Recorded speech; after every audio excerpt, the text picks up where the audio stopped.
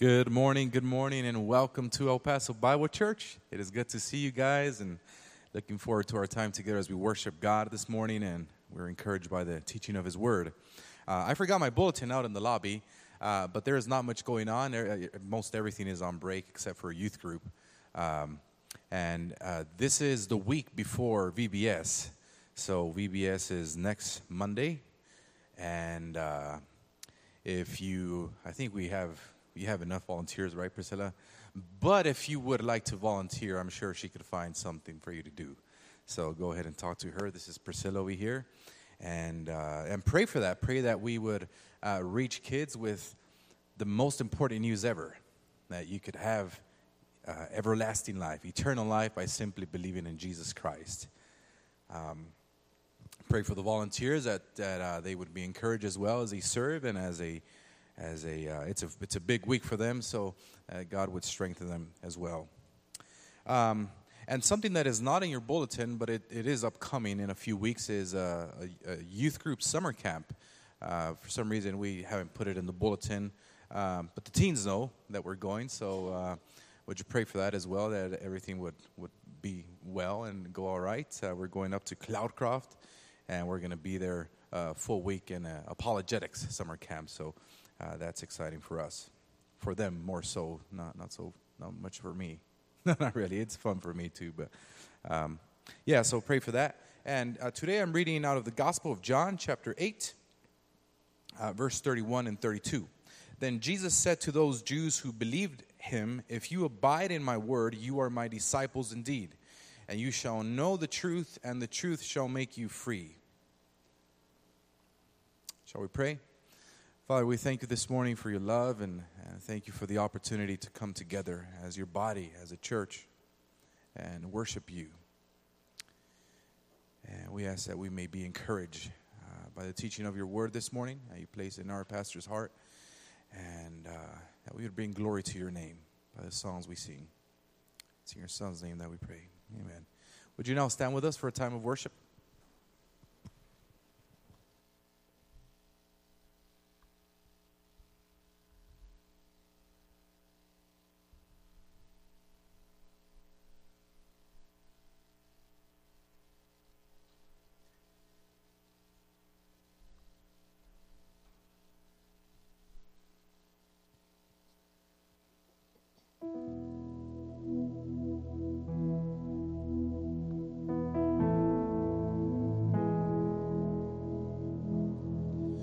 Praise the Lord, His mercy is more,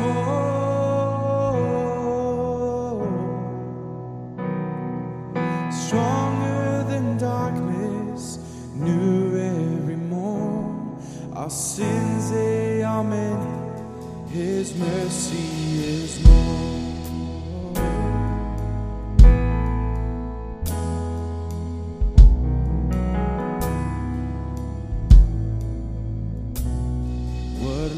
Could remember no wrongs we have done. Omniscient, all-knowing, He counts not their sun. Thrown into a sea without bottom or shore. Our sins, they are many, His mercy is more. Praise the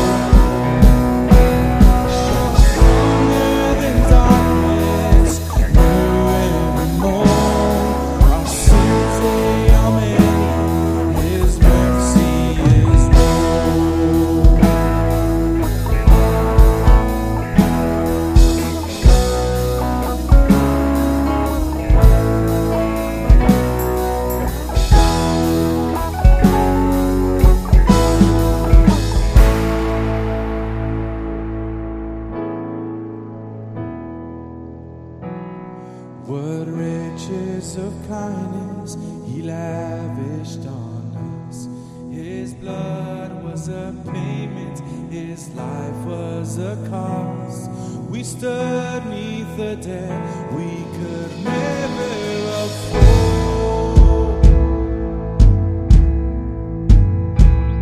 Our sins are many, his mercy is more. Praise the Lord, his mercy is more.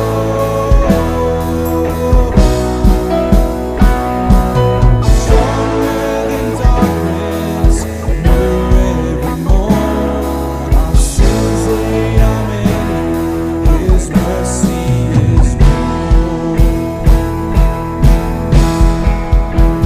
Praise the Lord, his mercy is more.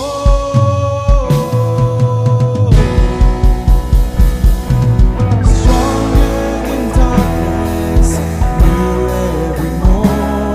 Our sins they are many, his mercy is more.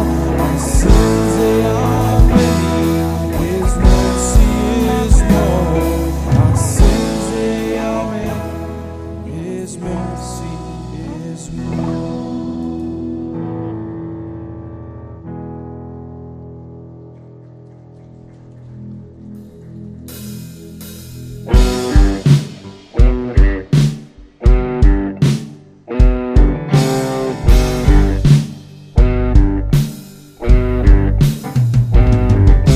I can't count the times I've called your name so broken night. You showed up and patched me up like you do every time. I get amnesia, I forget that you keep coming around. It ain't no way you'll ever let me down. Good God Almighty, I hope you'll find me.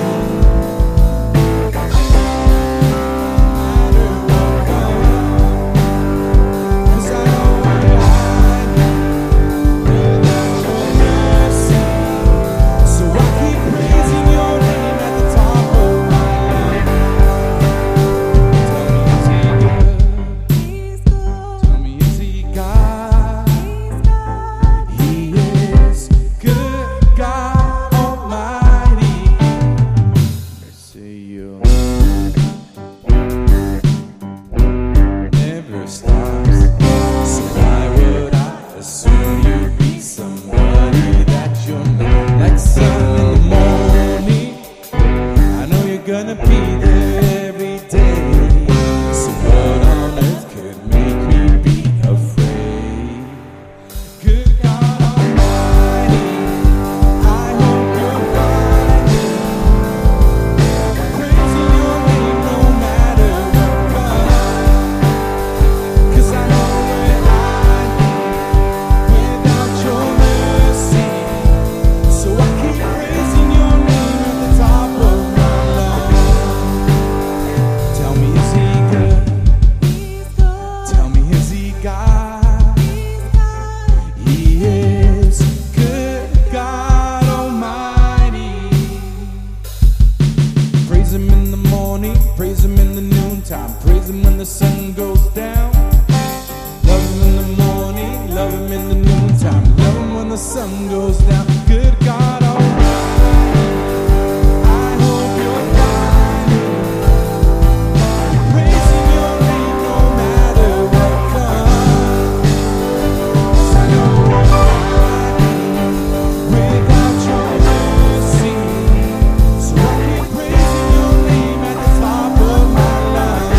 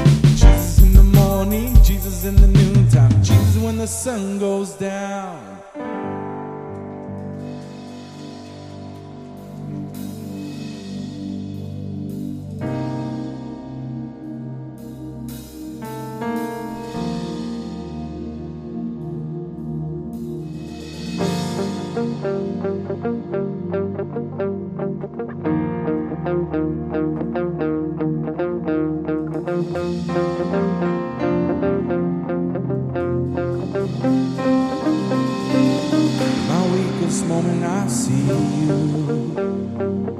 you're shaking your head in disgrace. I can read the disappointment written all over your face. Here come those whispers in my ear, saying, who do you think you are? Looks like you're on your own run, 'cause grace could never reach that far.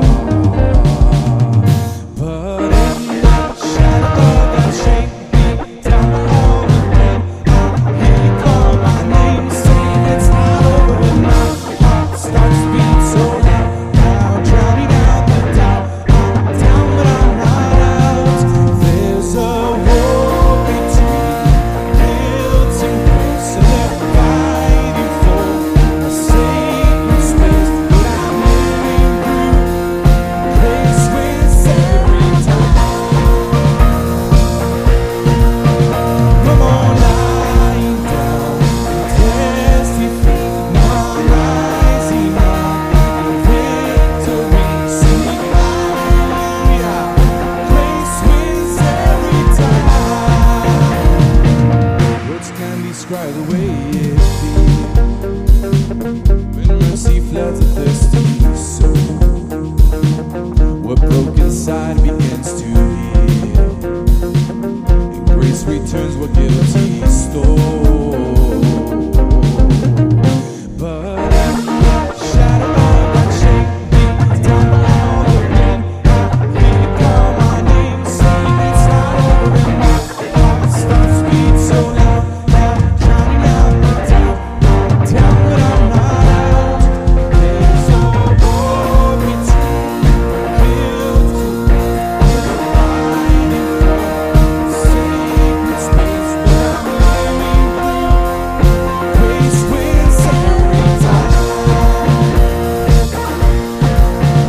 No more lying down and testify.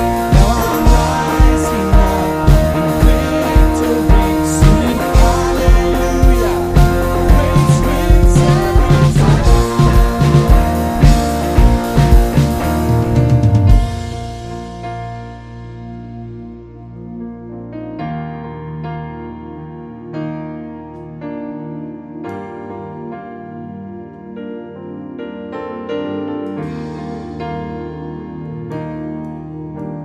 The prodigal son, Grace wins, for the woman at the well, grace wins, for the blind man and the beggar, grace wins, for always and forever, grace wins, for the lost out on the streets, grace wins, for the worst part of you and me. Yes, for the thief on the cross, for a world that is lost. There's a war between guilt and grace, and they're fighting for a sacred space. But I'm living proof grace wins every time. No more lying down and testify. Now I'm rising up in victory, singing hallelujah. Grace wins every time. Oh, I'm living proof that grace wins every time.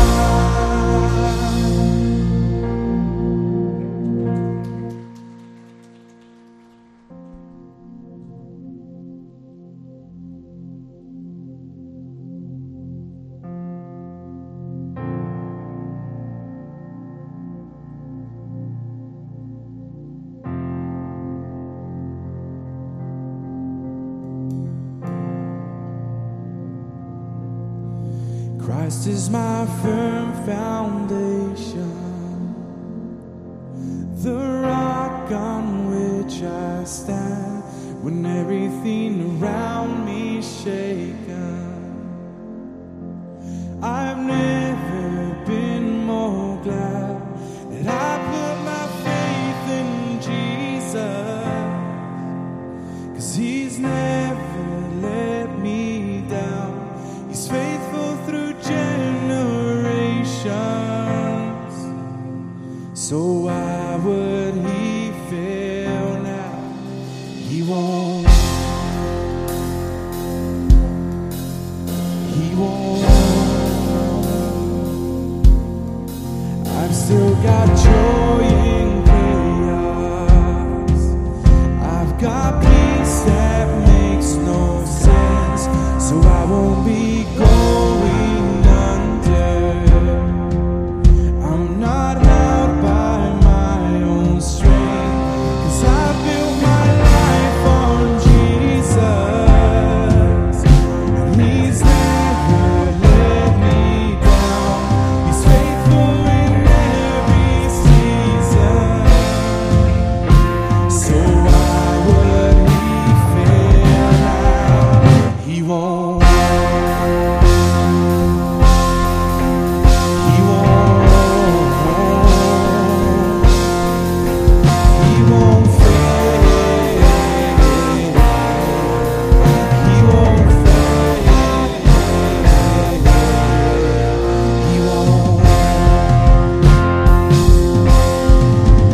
He won't.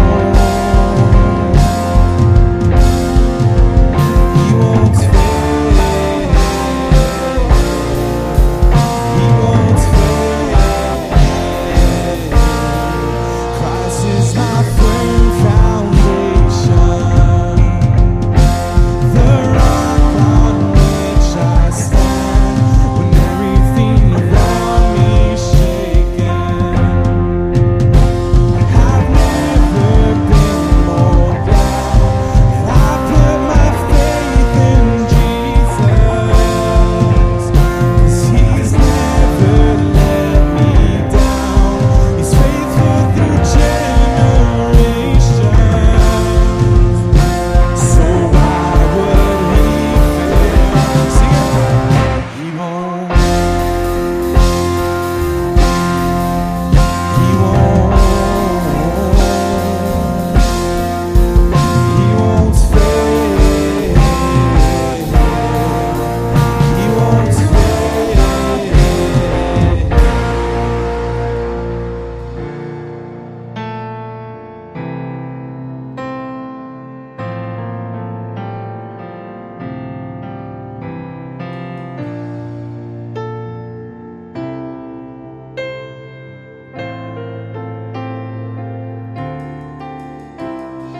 Rain came and wind blew.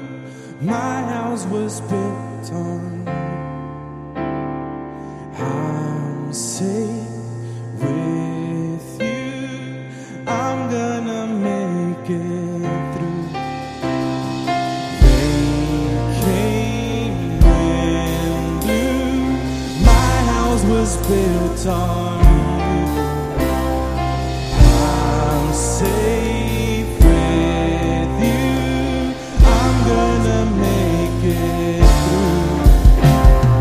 Rain came, wind blew. My house was built on you.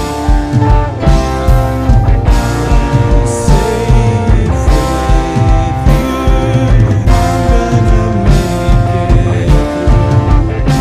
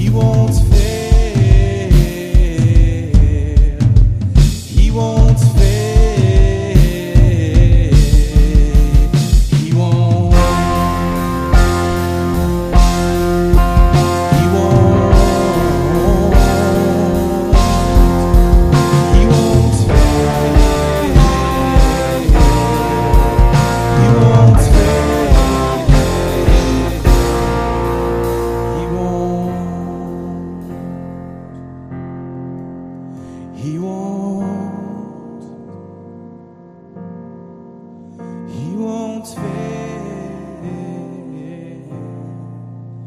He won't fail. He won't.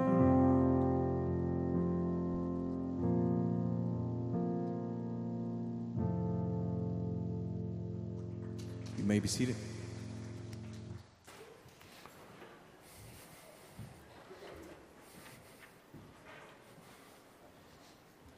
Well, good morning. I hope most of y'all are having the first week of summer break basically right now, right? What little you get left of it anymore. Jenny says they're not getting any, but y'all are homeschoolers though. I got news for you. They don't get any breaks. We don't. We carry on as necessary. We're also homeschooling, but we take breaks when we need to, not when the government tells us to. Am I allowed to say that out loud in public? Okay. All right.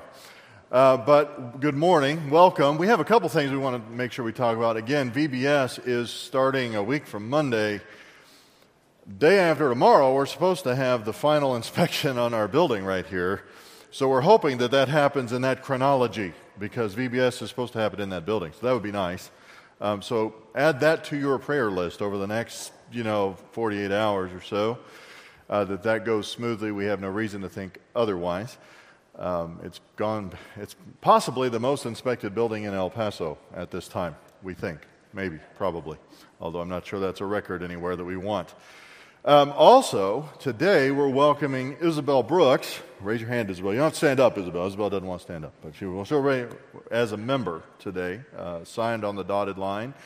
A few weeks ago, we welcomed my son Micah also, but I'm not sure. He did not remember that we had announced him. I think he was still under the pew at that time. He's been here a long time. He used to hide under the pew, and I'd mentioned his name, and he may have done that again. But both of them have joined, so welcome them recently in the last few weeks. So do that. Yeah, that's great. We like that. We like that partly because then the things that we're supposed to vote on, according to our Constitution, we actually get to vote on, right, when we have members that are signed on the dotted line. You ought to ask Isabel. It's a very onerous and painful process to join El Paso Bible Church. You have to meet with me in person, tell me how you came to know the Lord, and then you meet with the elders and basically tell them the same thing and agree to follow the Constitution, right, and the bylaws, the way that we do things, right, that we call that the no stinker clause, right. This is the rules, this is what we've done, this is what we're doing, and that's how to do it. So it's pretty simple. Children, you guys, I wanted you to be here for that announcement because it's important for the children to hear that sort of thing. But children, you guys can go to children's church. So I believe that our explorers are over here. That's our 3rd through 5th grade. K through 2nd goes through the back and around the hallway. And everybody's welcome to stay also. We always want to add the third option. Children's church is available, but not required at El Paso Bible Church. You wouldn't think we'd have to add that caveat, but apparently we do sometimes. Anyway, let's pray before we begin our time in the Word. Father, we thank you for this day, and we thank you for your Word. We thank you for the promises that it contains. We thank you for the privilege that it is as your children to come and spend time in learning it and applying it to our lives. Father, we thank you for the gift of life that we have in which to do it, and the gift of the indwelling of the Holy Spirit, which allows us to do that in ways that are unique to us as the church. And Father, we do pray for the upcoming Vacation Bible School. We pray also for favor in the upcoming inspection this week so that we can utilize that building to your glory. That has been a long-awaited project. And we thank you for your faithfulness in it and your faithfulness to us in it. Father, we pray again that you bless our time in your word today. And it's in your Son's name we pray. Amen. So this morning we're going to be in 1 Peter. I just always have to check the screen. I don't do the slides, so if they tell me I got to preach on something else, I want to make sure what the slide says. Somebody asked me, did you know what they had on the slide on Mother's Day? Nope. I didn't. I presume it was my sermon title like it normally is. But it said something about aliens, which is the title of this series, Choice Aliens. And we've talked at length at this point about what that means, right? That we are choice because of who we are in Christ and what purpose and plan He has for us in this time, in this place, in serving His purposes in ministry and in our vocation as a local body. And so I'm not going to review all of that again. That is on record. That is the beauty of technology. If you don't remember, you could go back and look. There's an adequate record of that. But we're getting to the point where we simply can't review everything. And you didn't think I ever got to that point, did you? Yeah, I review a lot. I review a lot on purpose. I review a lot on purpose for my sake as much as for your sake. But at some point, we are stopping to review every point. We shouldn't lose sight of that definition, though, because it is the audience, essentially, all the way through. And so we're going to continue to keep that at the forefront, who we are in Christ and what Christ has for us to do in God's plan on this earth. And that's something we all need to keep ahead, right in front of our eyes as we make our choices in life, as we go about our day, because we also need to be cognizant of the alien part, that our citizenship is ultimately not here, that our rights, our privileges, our inheritance exist in the future and in a different place for us to possess, reserved and ready for us. Now that dual identity, right, this is not dysphoria, this is a dual identity, right? This is not us thinking something about ourselves that is not true. It is a legitimate, actual, literal, dual identity that we live here, but our citizenship is in heaven. That we are born human, but we are children of God by grace through faith in Jesus Christ. And because of that legitimate dual identity, we have certain blessings and certain privileges and certain responsibilities that go along with that dual identity. A long list of them that Peter starts with. And again, you can review those.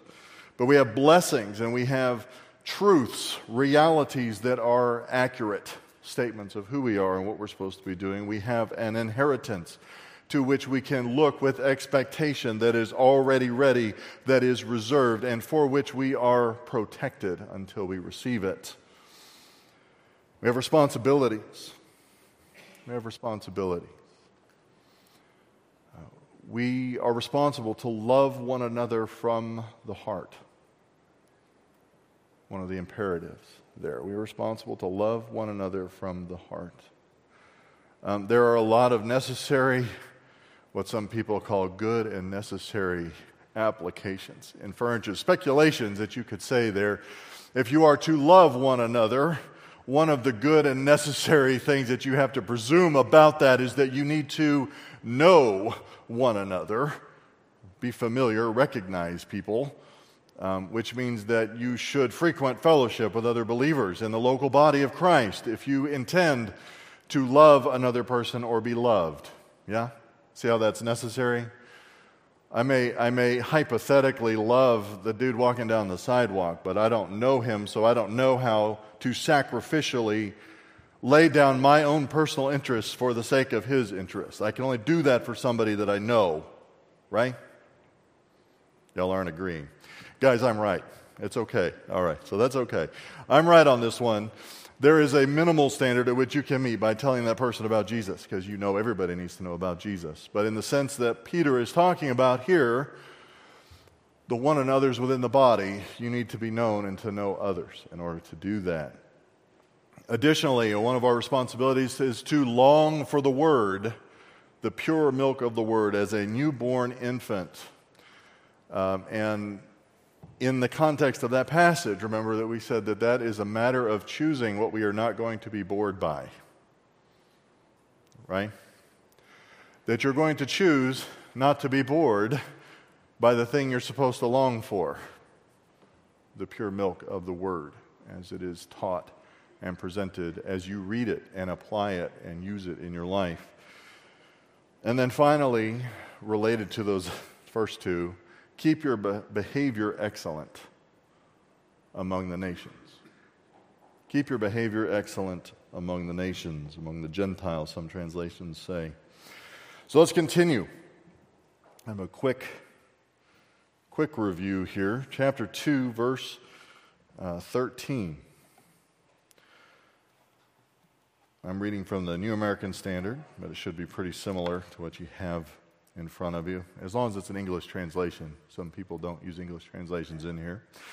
But submit yourselves for the Lord's sake to every human institution, to a king as the one in authority, or to governors as one sent by him for the punishment of evildoers and the praise of righteous doers, or those who do right.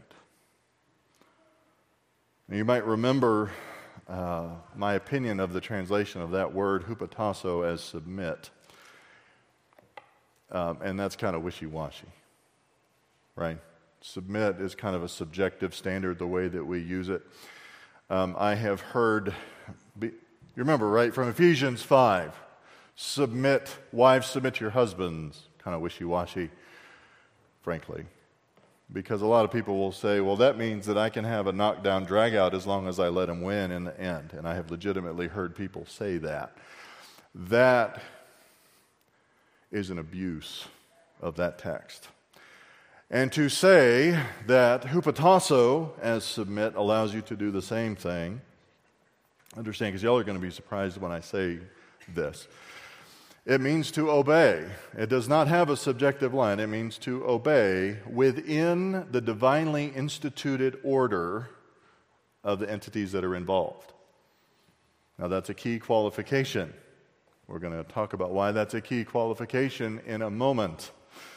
Hupotasso means to obey within an established order, right? We have military veterans and currently serving military guys. There are very limited, very, very limited situations in which you don't obey commands, correct? There are legitimate means. There are things outside the institution of the authority structure that is established by the Constitution and chain of command here in which you can do that. But you don't get to fight about it either. You just do it. Obey. The human institutions. It's the same word in Ephesians 5. Hupotasso means the same thing, right? Earlier in Ephesians 5, he says, obey one another, and then all the way down through 6:9, Paul explains in Ephesians how it is, what it looks like to obey one another within the established order. Okay? Doesn't change that. A lot of people teach out of Ephesians that is mutual submission, and that is cheap chicken baloney, because Paul doesn't leave that option open. It is not mutual submission. Husbands are not taught to submit to their wives any more than children or parents are supposed to submit to their children. Amen, parents? Yes? Y'all are parents, some of you, right? You are not told to submit to your parents. Mutual submission is foreign to Scripture, foreign to Ephesians 5. Masters are not supposed to submit to their slaves. That's not the way that works. That's not what is communicated in that text. There is an established divine order that Scripture demands obedience within. That's true. The order is never reversed in any of those situations. None. It's inflexible. This is not flexible, but the order is a little bit different, right? Those are human relationships, human covenants. See, I explain to people, this is different, right? The marriage covenant defines a unique relationship. I tell people frequently that there is only one human being with whom I am in a covenant relationship exclusive of all others, all other input, demanding allegiance and loyalty on this earth, and that is my wife. And I will discard every human relationship required in order to uphold that. Absolutely. Cold turkey. Completely. So keep that in mind. I'm just kidding. I'm not warning you. Just a matter of fact. But you were not born into a covenant relationship with the United States government, now were you? Yeah?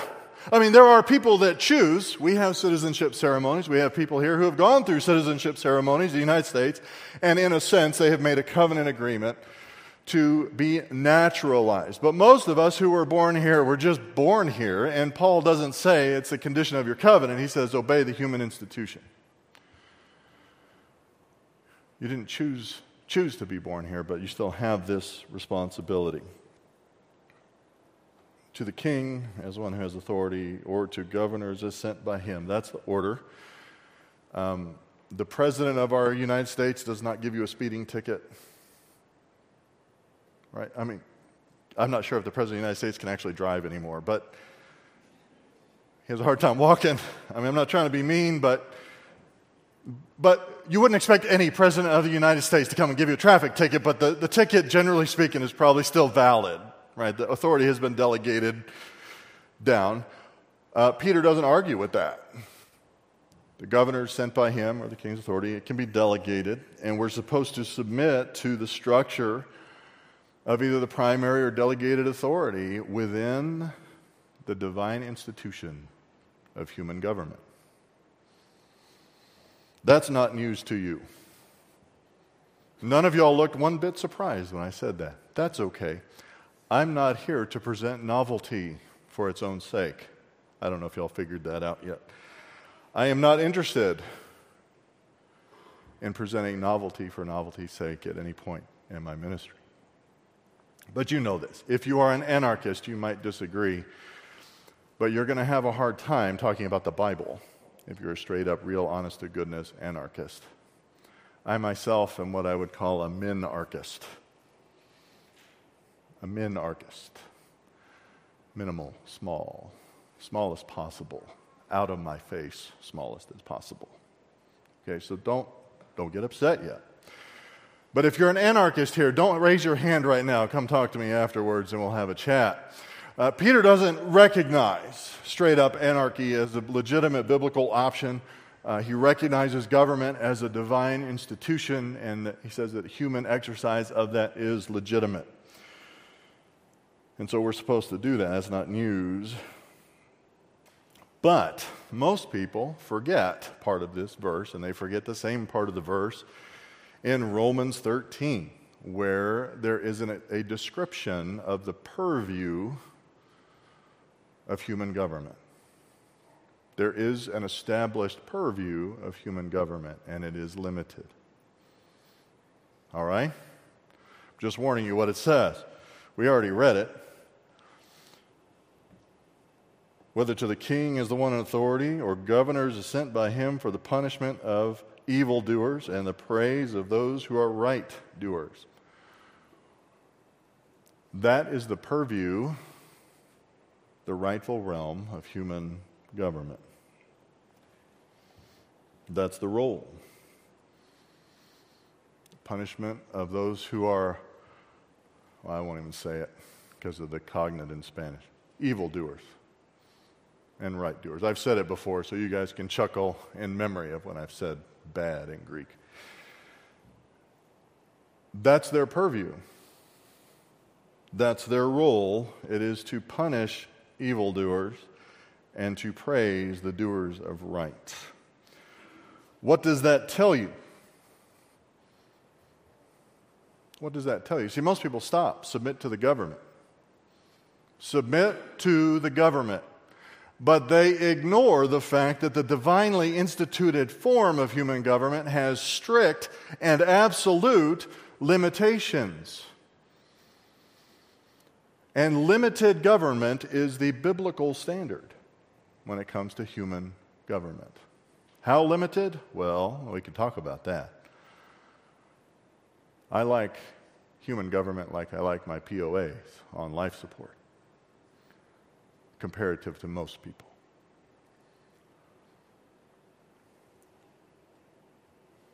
Now you may realize, and everyone wants to talk about this now. This is popular. Everyone wants to talk about the fact that really our government does the opposite in a lot of cases, don't they?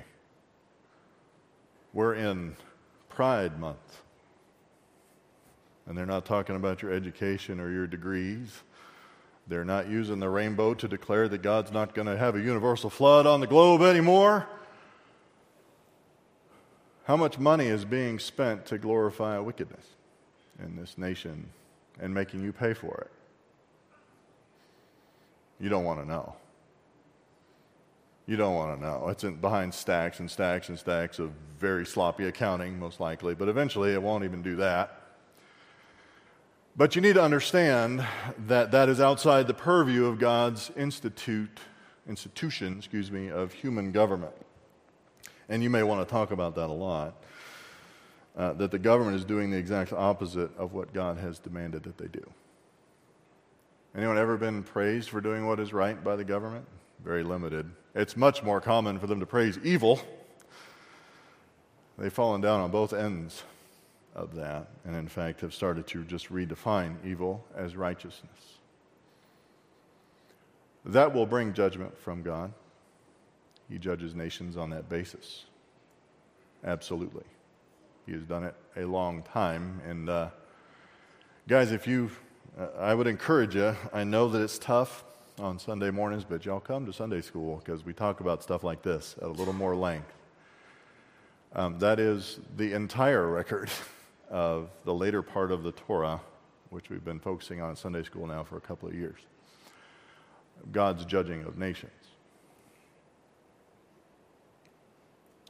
Nearly every government, human government, eventually descends down that path. It is the nature of the thing. It brings judgment on a country, and we will not escape it. We will not. God is not mocked, folks.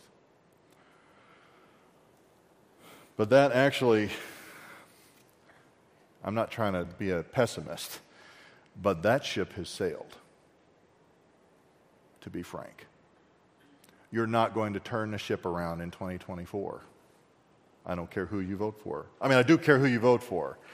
But ultimately, you are not going to fix at least a century and probably a quarter of movement towards a government that is outside of that purview in one election or even 10 elections, because government just doesn't retract. You know that, right? What do they talk about when they say they're lowering taxes? Have you ever heard them explain how they're lowering your taxes, even the conservatives? They're just slowing the growth rate, aren't they? They're not actually cutting your tax rate. They're cutting the anticipated growth of your tax rate. Regardless, I think that ship has sailed. That's not something you need to stay up late at night over. Okay? What do you do in light of a government that does that? And that is also answered in this text. That is also answered. Here's why it matters. Why it matters to me, because I was taught frequently, dang near beaten over the head with at certain times, because that's at least how stubborn I was perceived to be growing up. Can I say that? I won't say that it was necessarily stubbornness. You know the difference biblically between stubbornness and steadfastness, right?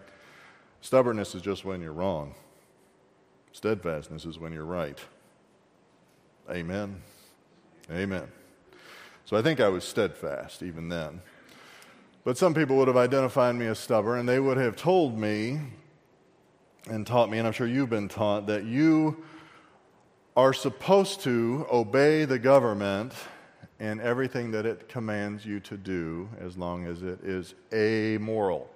You know the difference between moral, immoral, and amoral? Yeah, moral is the right thing. Amoral is the evil thing. Amoral is something that has neither one of those qualities. It's just benign.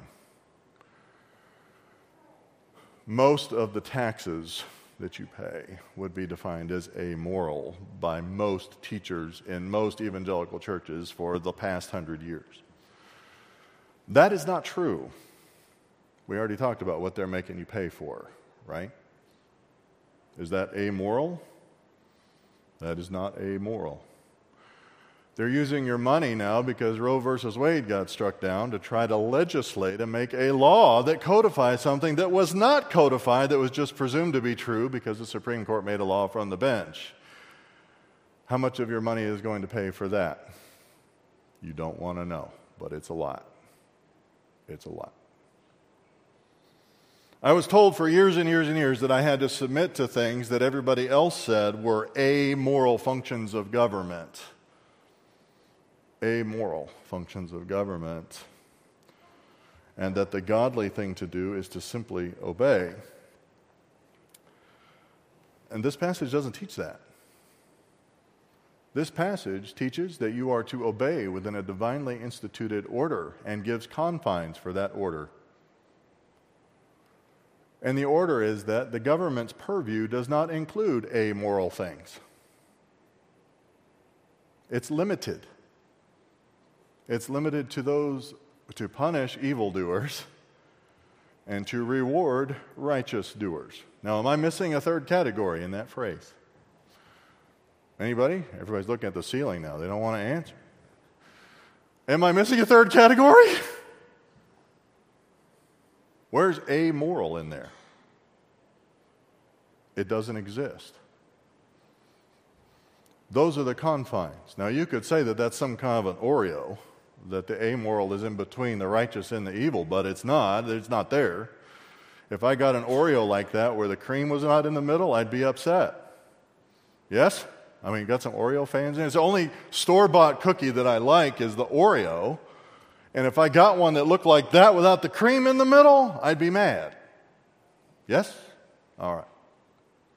It's not there. That's not the divinely instituted purview of human government. The divinely instituted purview of government is far, far, far more limited than that. Why does that matter? Because the way that the government gets you to acquiesce to immorality is by slapping a bunch of bureaucracy and crap on your shoulders that is perceived to be amoral. And then using the money they rob from you with amoral mandates to pay for immorality. That is why the biblical standard for government is limited. I didn't hear any amens on that one. I'll just assume they were in your head. That's okay.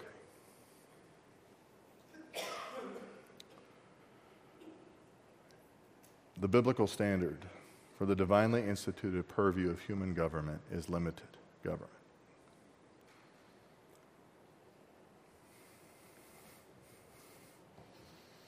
And the way that they get you to agree to fund, pay for, and even participate in immorality is simply to burden you with bureaucratic standards that habituate you and me and acclimatize us to thinking, well, it's them. It can't be that wrong. Because it's the will, in our country, it's the will of the people. I believe it was John Adams that said our Constitution is adequate for the governing of a moral people and is insufficient for any other. If the people do not know what is right, then no law will be able to govern them, is the idea. Piles and piles and piles of bureaucracy and amoral laws is the manner in which government ultimately gets their way. In defining morality and immorality as much as getting you to participate in it. They do, make no mistake, want to define what is evil and what is right. They do. They're doing it every day. How many of you have been called a bigot by the federal government? In public, out loud, with their out loud voices. All of you, I hope, by this time, if you're not on the list of bigots that get defined by the federal government, I'd be a little embarrassed. Frankly. See, I should have prefaced this whole sermon. Some of y'all aren't going to like me when we get done. That's okay. Some of y'all don't like me now. That's okay. I'm not here to be liked. I'm here to put whipped cream on your week with a cherry. We're trying to make sure that we are adhering to our choice alien purpose as El Paso Bible Church. They want to define what is legal and illegal. That's not even moral and immoral by what is legal and illegal. And that's not even an enumerated power in the Constitution, much less within the purview of the divine institution. Now, why does that matter? Why does it matter how we understand that? Because the prevailing opinion of what you're supposed to do in terms of government being limited or unlimited, or what you support or who you vote for or what you acquiesce to and what you're committed to, that view is an absolute plague in evangelical churches in this country. It is an absolute plague. And if I were not so nice, I would say that churches are full of a bunch of bootlickers in this country, pastored by a bunch of bootlickers, who become simply agents of the government. I know you don't like that phrase. I'm sorry, a little, that I hurt your feelings. I could come up with worse ones.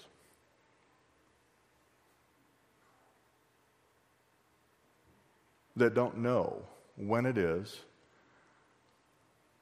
that they are to say no. I will not do that. My church will not do that. We will not do that. At least my family will not do that. And when you say that, the government will say, well, it's our job, and this is amoral anyway. Do y'all legitimately think that the government legalizing homosexual marriage was amoral? Because that's what they're saying. They'll just look you straight in the face and tell you that that is not a moral mandate, that you need to get your business out of our business, and what goes on in that relationship is simply what goes on, and it's none of your dang business whether it brings brimstone on a country or not.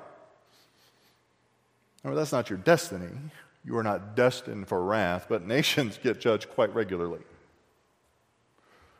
as nations. It matters, and it matters that we don't follow that particular crowd.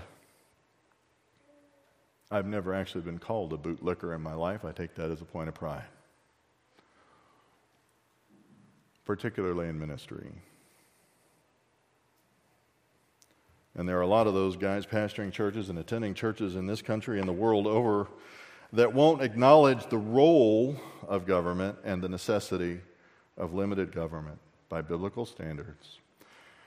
But they believe, they keep telling themselves on a daily basis, I'll grow a spine when I need one. I'll grow a spine when I need one. This isn't the line. The line is out there, but this isn't the line. I have told my sons since they were in diapers, boys, you cannot grow a spine overnight. You cannot grow a spine for anything important overnight. You must begin today making wise decisions and growing a spine today,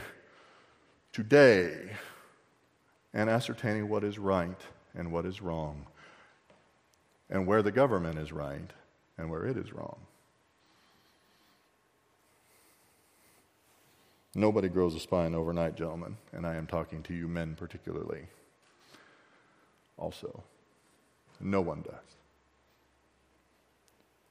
That is one of the reasons I believe the Scripture limits the purview of the divine institution of human government, so that you know exactly where it is that God has required you to obey and where to disobey.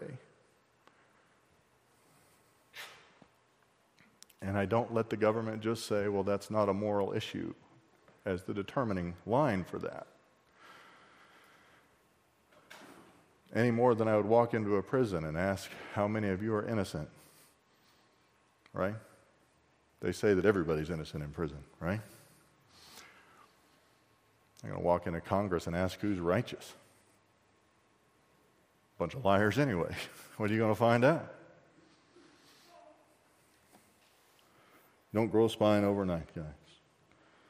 But Scripture continues, right? He doesn't just say these things, right? For such is the will of God. This is the will of God. This is what we're supposed to be doing. This is what we're supposed to be obeying. Such is the will of God, that by doing right, you may silence the ignorance of foolish men. Wouldn't that be nice? If all the fools would just shut up? Yeah? That'd be nice. How do you do that? Do you argue with them on the internet? I mean, that's kind of fun.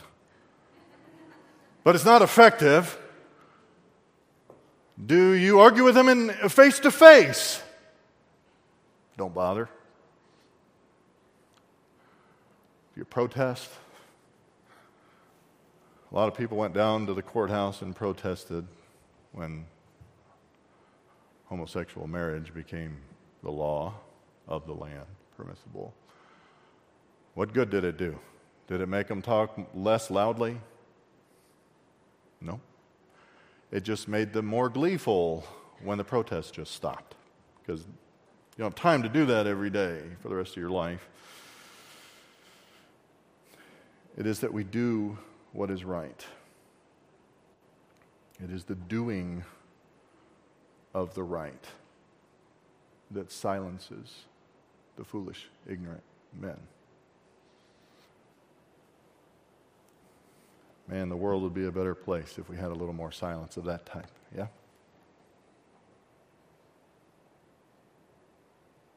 No one said, "You're right, Pastor," but I'll assume you're saying it in your head. Again, it's okay. Yes, by the doing of what is right. How do you do what is right? It's not by allowing the federal government to tell you when to do it or when not to do it. It's not by allowing any elected official to tell you when something is moral, amoral, or immoral. It is by knowing what is right and doing what is right.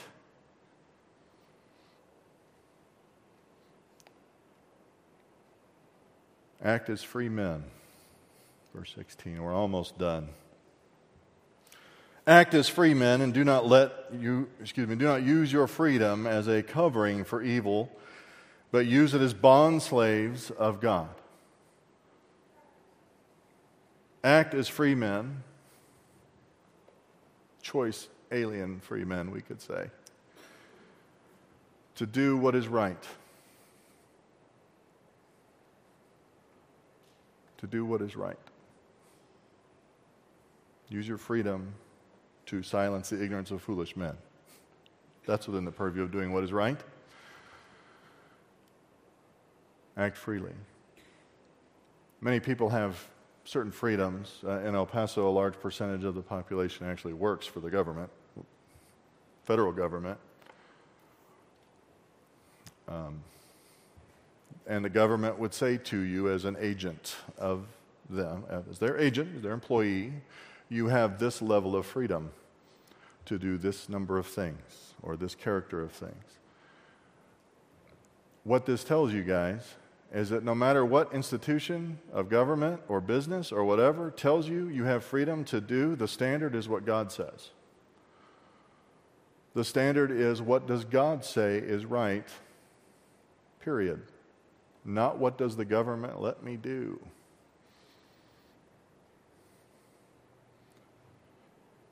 No amount of freedom conveyed in this life by God is intended for evil. None. It's a freedom to do what is right, what is noble, what is beautiful, agathos, all within there. Morally upright, high character behavior. Honor all people. Love the brotherhood. Fear God. And honor the king. Notice the sandwich. Where are God and all people? Where's the king and all people? Tamao. Honor. On both ends, both sides of the Oreo. See, this Oreo has the filling. I like it. I like that Oreo. Tamao. Honor means to give somebody what they're due. Jesus supported that, right? Render unto Caesar what is Caesar's. Pay the temple tax. Pay the tax. Honor people. Honor them because they are image bearers of God. Honor the king because there is a purview that God has instituted for human authority and government. But the highest standards are in the middle. Fear God.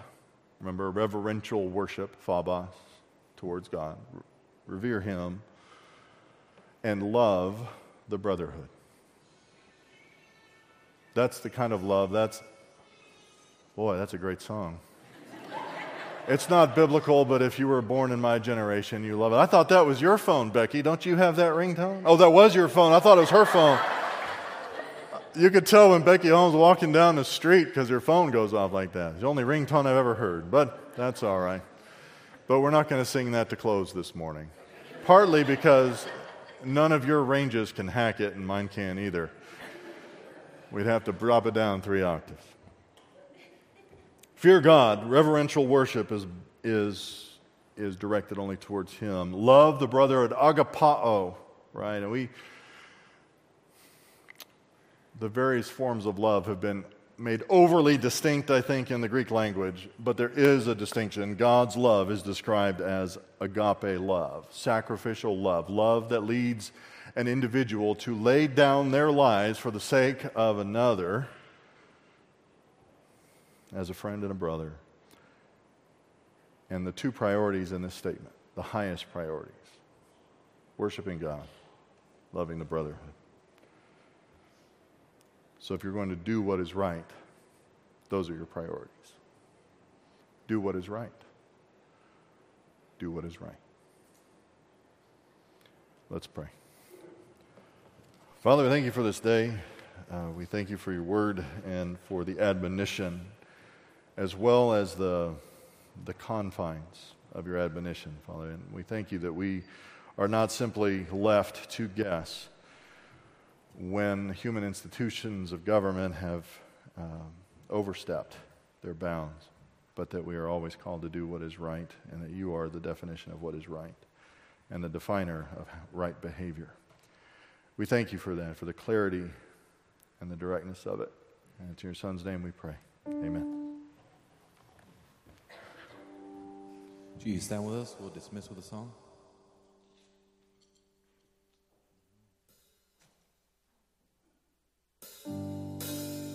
You say your love goes on forever, that your mercy never stops. So why would I assume you'd be somebody that you're not? Like sun in the morning, I know you're gonna be there every day. So what on earth make me be afraid?